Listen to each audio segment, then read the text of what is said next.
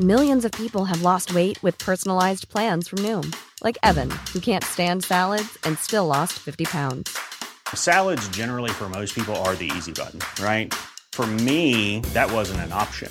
I never really was a salad guy. That's just not who I am. But Noom worked for me. Get your personalized plan today at Noom.com. Real Noom user compensated to provide their story. In 4 weeks, the typical Noom user can expect to lose 1 to 2 pounds per week. Individual results may vary. Join Hoda Kotb for a brand new season of her podcast, Making Space. For season 5, I am making space to talk to people who are providing a sense of hope and inspiration when life changes course. Uplifting conversations with inspiring individuals like NFL legend Drew Brees, singer-songwriter Ziggy Marley, and Today Show co-anchor Savannah Guthrie as you have never heard her before. I found faith more viscerally, not because the bad thing didn't happen, but because it did. I promise you, like me, will leave these conversations with some wisdom for your own journey, empowered and inspired to make space in your own life. New episodes of Making Space with Hoda Kotb are released every Wednesday. Listen now wherever you get your podcasts. Hi, I'm Zibby Owens, and you're listening to Moms Don't Have Time to Read Books. This 30-minute podcast features a new author interviewed by me every single day, 365 days a year, for about 30 minutes. I am also the publisher for Zibby Books, which publishes 12 books a year in fiction and memoir. Our books are already out now. You can check it out on zibbybooks.com. And we have a magazine called Zibby Mag, where we have lots of wonderful essays and lifestyle features. That's at zibbymag.com. We have classes at zibbyclasses.com. And I recently opened a bookstore in LA called Zibby's Bookshop at 1113 Montana Avenue at 11th Street in Santa Monica. I hope that you are able to enjoy some of our other offerings. But this here podcast is the basis of all of it and started in 2018. And no matter what I do, this is basically my favorite thing. Enjoy.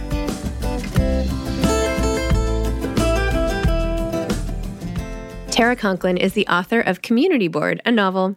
Tara was born in St. Croix in the U.S. Virgin Islands and raised in Stockbridge, Massachusetts. She's the author of the New York Times bestsellers, The Last Romantics, and The House Girl. Welcome, Tara. Thank you so much for coming on Moms Don't Have Time to Read Books to discuss your latest novel, Community Board. Thank you, Zibby. I'm so happy to be here. Can you please tell listeners what your novel is about?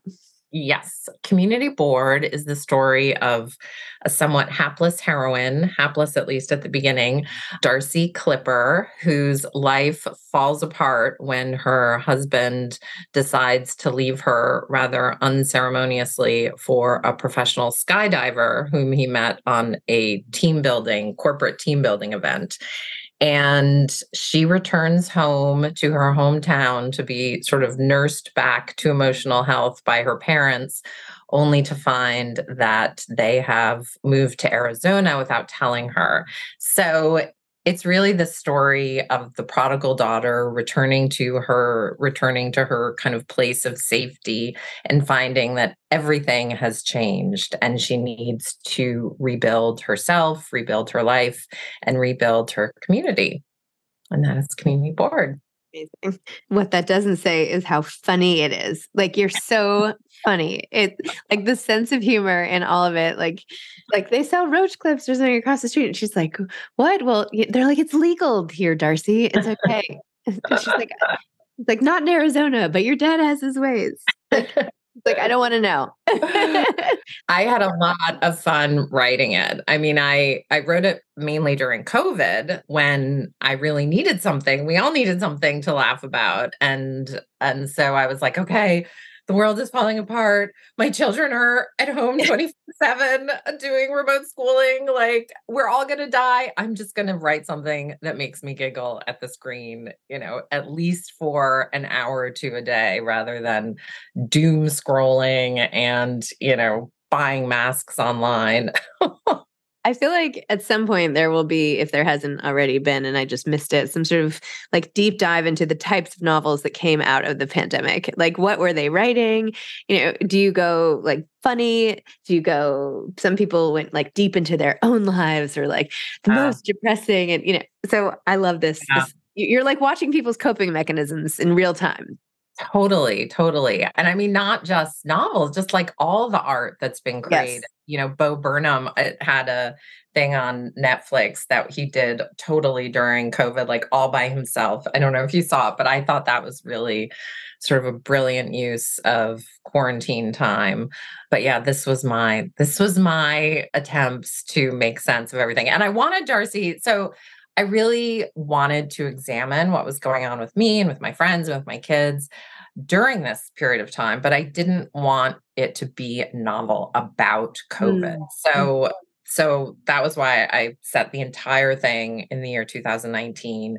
Don't mention COVID once. And it's funny because sometimes I think some people who read it, that I gather from some of the Goodreads and Amazon reviews that I have accidentally read, they don't necessarily make the connections to COVID until they read my acknowledgement section where I specifically say, like, this is a novel that came out of COVID. And which I find is interesting because when I was writing it, I was like, oh my God, Tara, you're being so over the top. This is like too, like the connections are too obvious and maybe you should, lighten it up a little bit. So that I found interesting that this kind of isolation, this period of isolation that she goes through really was intended to mimic a bit of what I was going through and my friends were going through during COVID. Wow. All the weeping. All the weeping.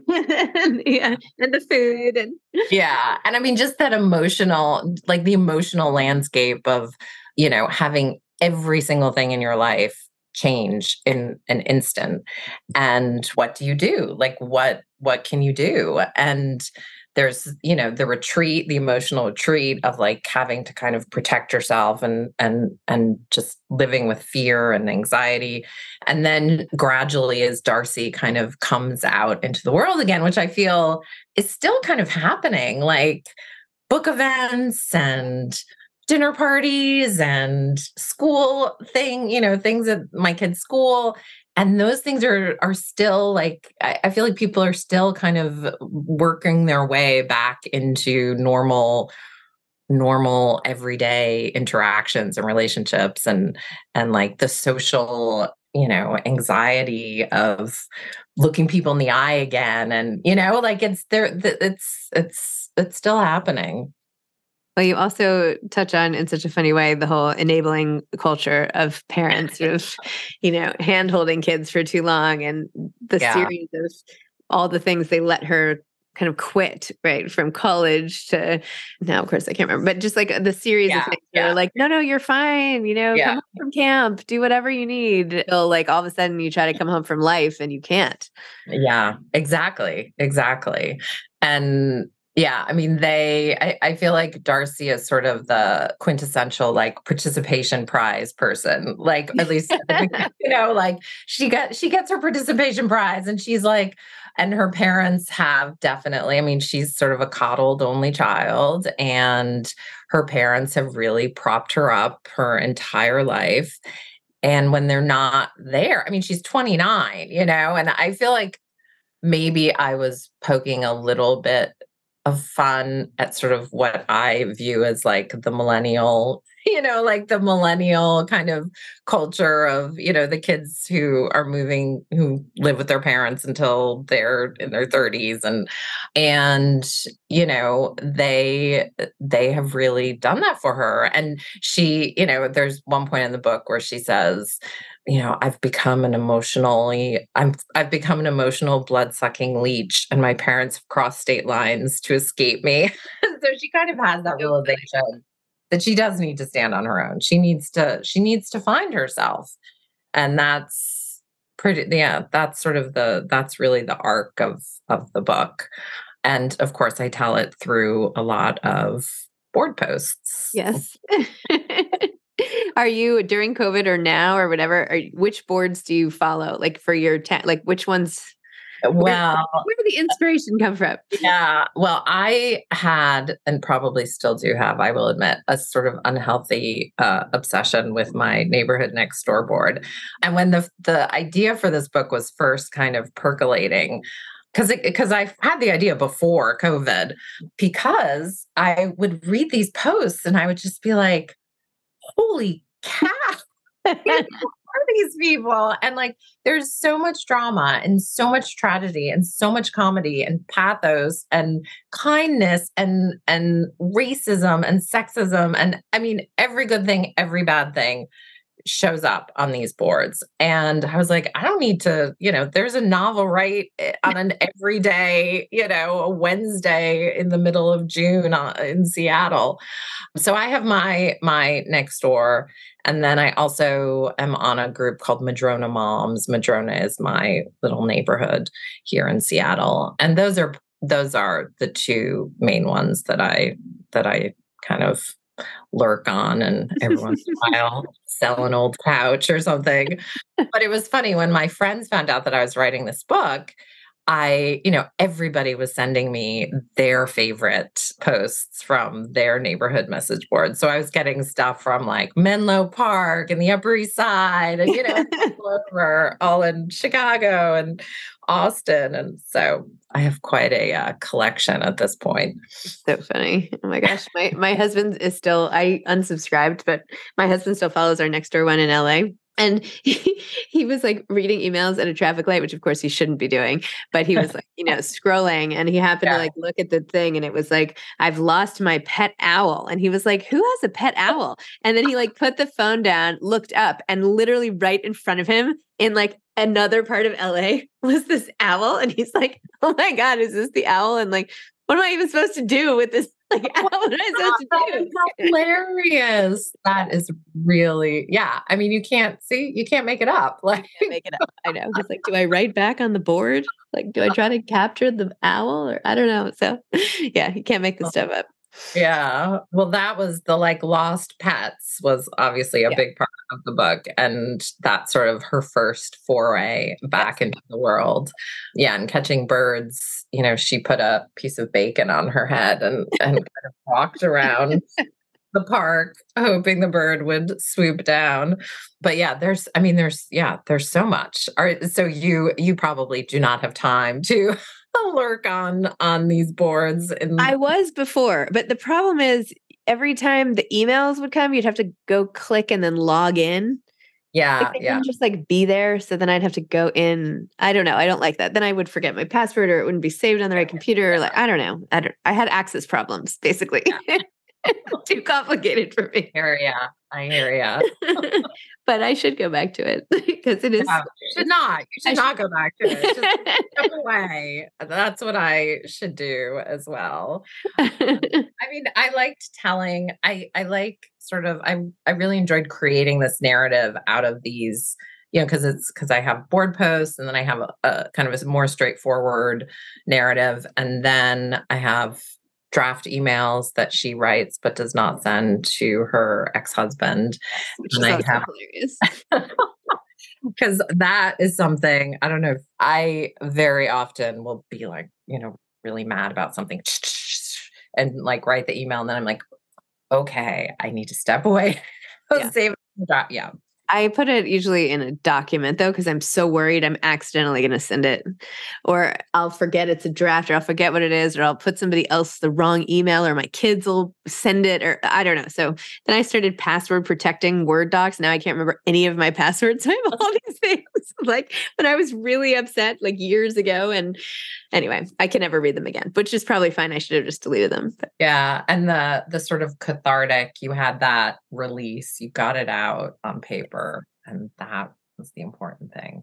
Yes, that's always nice. But I do feel like also in community board, you totally tapped into the, almost 30, my life has to be set right now. This is the biggest turning point that you only realize when you're like post 40 was like totally not a turning point at all. It was just like a stepping stone, and that the real changes come a little bit later.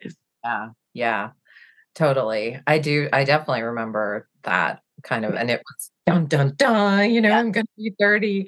Yeah. And it is just kind of a little blip. You're not an adult even at that point. I mean, you pretend to be, but there's so much more waiting for her. And I mean, and that, I feel like Darcy, by the end of the book, she is, she's kind of found her family. Like she's found her place and and it really is a story about found family and kind of deciding where you're going to be and where you're going to stay and how you're going to build a life.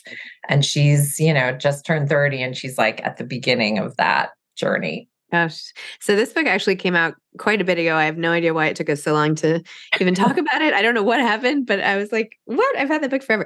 So have you written like an entire other book at this point, basically, or what's going on? Are you releasing another book like next month or? Oh God, I wish. I am in such awe of those people the writers who can write books, one a year, the one a year people. I am working on another book, but it is not going to be ready for publication. And I don't know, maybe I'm more of like once every 3 or 4 months. So I'm working on a book and I really enjoy writing different kinds of novels. I mean, my first was kind of historical fiction. My second was a big family epic. Well, maybe go into them more for people who haven't read those books. Oh, yeah. My first book was called The House Girl. And it's a dual narrative book. It's a story of a young lawyer in New York and a young woman who's enslaved on a tobacco plantation in Virginia in the 1860s. And it goes back and forth between those two time frames. So that was my first novel. And I wrote it because in my previous life, I was a lawyer and I wrote it kind of while I was being a lawyer and did not think at all that I was ever going to be sitting here talking to you about books, as a writer. I mean, when you talk about, starting your life or kind of reinvention, and that is definitely something that has happened to me over the past 10 years or so.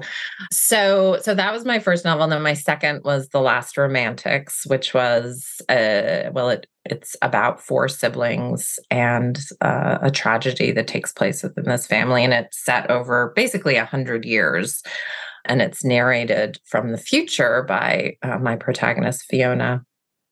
And she is a poet and she is kind of looking back on her life and she's telling the story of her family.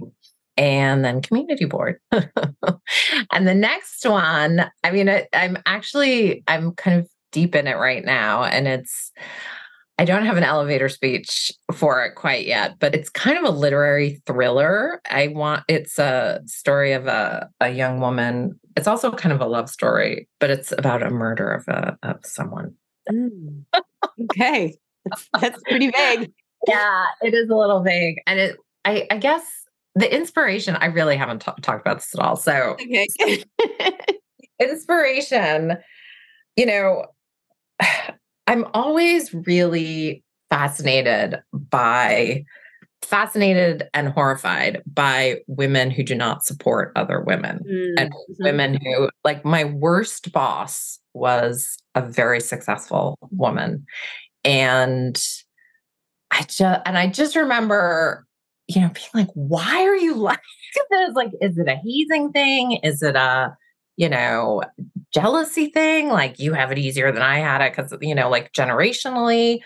But I'm one of 3 sisters and I have a lot of very, very close female friends. And I just do not understand women who don't support other women. So, and kind of the epitome of that was the whole Ghislaine Maxwell thing with Jeffrey Epstein. And she, as like a person, is so just horrible. I mean, what she did year after year and to these young women. So anyhow, that is sort of a very long-winded way of saying, like, that kind of betrayal, a woman betraying another woman, is sort of at the crux of this novel. That sounds really good. That sounds really good. I love that. Everybody can relate to that. Mean bosses and women and unfortunately, we can all relate. That sounds. Millions of people have lost weight with personalized plans from Noom, like Evan, who can't stand salads and still lost 50 pounds. Salads generally for most people are the easy button, right? For me, that wasn't an option. I never really was a salad guy. That's just not who I am. But Noom worked for me. Get your personalized plan today at Noom.com. Real Noom user compensated to provide their story. In 4 weeks, the typical Noom user can expect to lose 1 to 2 pounds per week. Individual results may vary. Hey grown-ups, The Cat in the Hat Cast is a new podcast from Wondery, perfect for the whole family. Join the Cat in the Hat and your favorite Dr. Seuss characters as they get whisked away on a new adventure every week. Fish dreams of creating his very own polite and quiet podcasts. That is, until he gets a surprise visit to his Fishbowl podcast studio from the Cat in the Hat himself, and it becomes very clear that the cat has other plans for the podcast, and those plans are the opposite of quiet. The cat may be disruptive, but it turns out he's also a great help to get Fish out of all kinds of predicaments. Bursting with music, silliness, and rhymes, the Cat in the Hat cast encourages us all to find fun that is funny in every episode. So sing along to new favorite songs, try your luck at Titanic tongue twisters, have some fun with wondrous wordplay, and most importantly, bring your family along for all of the adventures in the Cat in the Hat cast.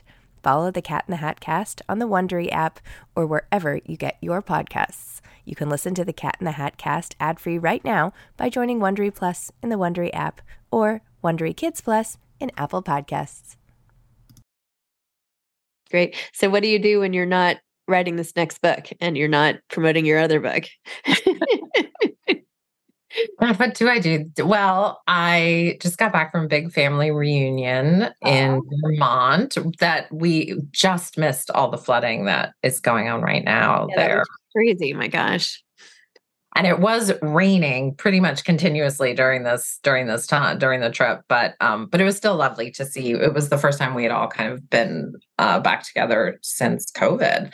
And most of my family's on the East Coast. I'm originally from Massachusetts. And now that I live in Seattle, I don't get back I don't see them as often. So it was really nice. And my dad is one of 6 kids. And then he has 4 sisters and they all have kids and their kids all have kids. So it was like getting all of the like cousins and second cousins all together. And that was really fun. But when I'm just kind of at home, I like my garden. I garden and I do a lot of yoga. And I teach. I teach at Hugo House, which is a center for writers here in Seattle.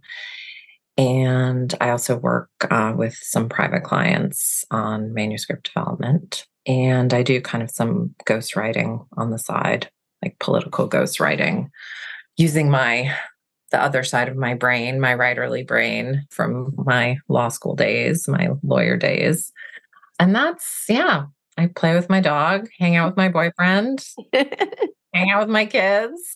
Well, my oldest is applying to college in the fall. Oh my gosh. Just freaking me out. So we've been doing a lot of college tours too. My son, who's 16, was literally like, so next summer, are we going to just like tour colleges the whole time? Like, should we plan that? I was like, oh my gosh. Don't talk about it. I know. Then I was like, oh, I have a great idea because I have a novel coming out in March. And I was like, this is perfect. We'll go on like a joint college book tour and I can do all my bookstore events. And he's like, in the colleges? No, go. Like, I don't want you to do anything in the colleges I look at. And then I remember how little I wanted my parents to even like speak on our tours. I was like, don't say anything. Just don't say anything. Totally. Oh my God. Every time I ask a question, I feel like my daughter kind of shoots me a dirty look, Someone told me this year, like a couple months ago, and I feel like, of course, I'm already behind, which is totally the case with parenting all the time, that the advice comes too late. And by the time I hear it, it's too late. But anyway, that you should be looking at colleges. Like anytime you go anywhere with a kid, you should like run them over to the closest college. Like I was like, what like you're on a family trip to, wherever, LA, like go to UCLA, go to USC, like go on the tour, no matter how young your kids are. And I'm like, oh, okay. Okay. Yeah. Another thing to put on the list. No way. No. Yeah. That is horrible advice. Sorry. Okay, good. Because I didn't do it and I'm already behind. Oh my God. And it's stressful. It's like stressful for you. And also it takes freaking forever. These tours are like an hour long. Then they have the information session. Then you have to go to the bookstore and like buy a sweatshirt. And it's like half a day. Like it's a lot. It's a lot. And it's stressful. I mean, I find it stressful just because, I don't want my daughter to move away, and I love having her here. And she finds it stressful for obvious reasons. Cause I mean, it's such a different landscape than when I was applying to college. There's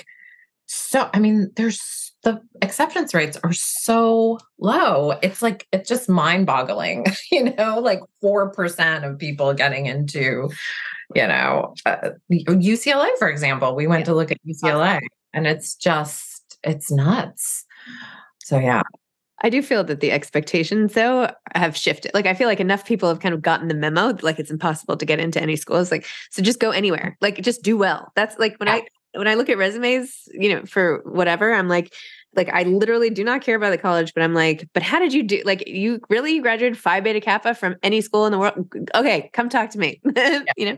Yeah, that's good to hear. Yeah, no, I think it has shifted. Also, with the cost being so crazy, it's like, our kids, kids haven't, even if you get into one of these schools, then you have to find a way to pay for it. And then if you're graduating, with however much in debt, like that is a huge, that's a huge burden. So yeah, right now I'm like just trying to get my head around the fact that, she's not going to be in her bedroom every night. Like, I'm not going to, yeah. And she has two, I have 3 kids, and my younger are both boys. And she is like such the calming presence. Like, the boys are always kind of sniping at each other. Not always, but they definitely have more of a like antagonistic relationship. And she is always very calm. And so yeah, I don't know what's going to happen when she flies the coop. So you mentioned a boyfriend. So do they ever go to your, are you divorced? Is that what happened? I mean, do they ever go to your ex? Or? Yeah, I got divorced about 10 years ago. Like, the reinvention was everything. And we do 50-50. So, and he lives with his new wife about, I don't know, 5 minutes from here. So it's very easy, and they can walk between houses. And at this point they're, it's been long enough that they're pretty accustomed to it. And yeah. I have that too. I'm divorced and we live close by, but I feel like I went through some of the things that parents who have never had that go through only with college. Do you know what I mean? Like, at least I have time with the rooms empty. Like, I've learned what to do with my life. Like, I don't, right? We get like the early transition or something. Yeah. No, you're right. It is. Yeah. Not that it's the same. It's not the same. I'm just saying, like, at least there's some like training wheels on it or something. Yeah. No, you're right. And yeah. And because, at the beginning, and maybe you had this when you first got divorced, like when the kids would go to their dads, I would just be so sad and so puffed. Oh my God. And then over time, you just you get used to it. And then you're like, oh my God, I have all this, like, I could do so much stuff. Like, when the kid, Yeah. I would like sit in my son's room. I remember this one time in the beginning, like all the lights off at night and like all the kids' rooms were empty. And I was just sitting in his armchair, like holding his stuffed animals, like looking out the window forlorn. Like I was, I mean, it's so ridiculous. Like they were, this is not, anyway, it was so sad. And now I feel like I get sad only when they're really sad. Like if they're having a tough transition, then I'm back to being a mess. But if they're happy to go off, I'm like, okay. Yeah. Yeah. So anyway. Yeah. Adjustments. And I do think I am a big proponent of quality parenting over quantity of parenting. And I do think that I am a better parent because like I get those breaks, particularly when they were younger. I mean, now, as teenagers, there's a lot less, or at least, I was going to say there's a lot less parenting involved, which I don't think is true. It's just different kind of parenting. And yeah. I interviewed J. Ryan Stradle. Yeah. And he was saying that with his wife, they have a 3-year-old, they have different divorcee nights on the calendar where like you're allowed to do whatever you want, pretend you're like divorced and like you have a night off. It's like there's something to it. Anyway. Totally. I have taught, so many of my friends are like, God, I wish that I could have 50-50 custody, even though I don't want to get divorced. Like, I wish that I could do this is a whole other discussion, but with like the intensity of parenting today, it is kind of a miracle that people are able to hold it together without having breaks. And I think, it would be good for relationships, good for the kids to just have a time when you can step away, like a regular time, there's this one girls' weekend in 2 years that I'm going to go away for, Oh my gosh. Well, sorry, we seem to have like completely shifted away from community board, but it was lovely getting a chance to chat with you. And I know I was in Seattle for Andrea Dunlap. Do you obviously know her? Yeah. Like you blurbed her book or something. Didn't you? Yeah, I loved her book and I love her, where we have lunch and coffees and wine all the time. Yeah. All right. Well, if I'm ever back in Seattle, I would like to barge in on that drink session. Yeah, please do. It would be wonderful. All right. Well, thank you so much. Thanks for coming on Moms Don't Have Time to Read Books. And thank you, Zibby. This was great. Okay. Bye. Thanks for listening to this episode of Moms Don't Have Time to Read Books. Don't forget to follow me on Instagram at Zibby Owens and at Moms Don't Have Time to Read Books. Also sign up for my newsletter at zibbyowens.com and sign up for my virtual book club and meet lots of authors on Zoom every other week. Thanks so much to Steve and Ryan at Texture Sound for the sound editing. And thank you to Morning Moon Productions for providing this fantastic intro and outro music.